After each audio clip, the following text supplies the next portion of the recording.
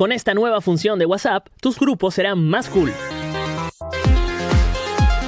Al parecer, muchos usuarios de WhatsApp habían estado pidiendo desde hace tiempo la posibilidad de insertar una breve descripción dentro de los grupos, justo como sucede en los estados individuales. En la última versión de la beta para Android se vio esta nueva herramienta. Según las capturas de pantalla, los usuarios únicamente deberán entrar al grupo y buscar el apartado que se encontrará justo debajo de los archivos multimedia.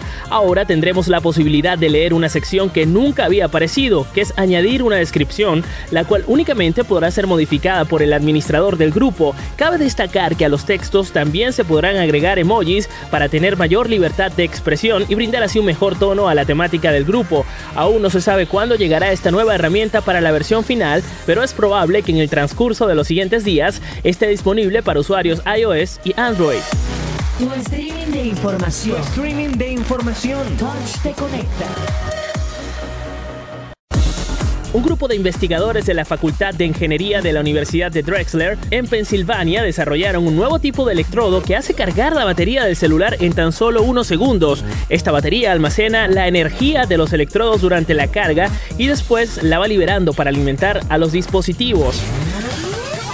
Esto es Touch FM. Touch FM.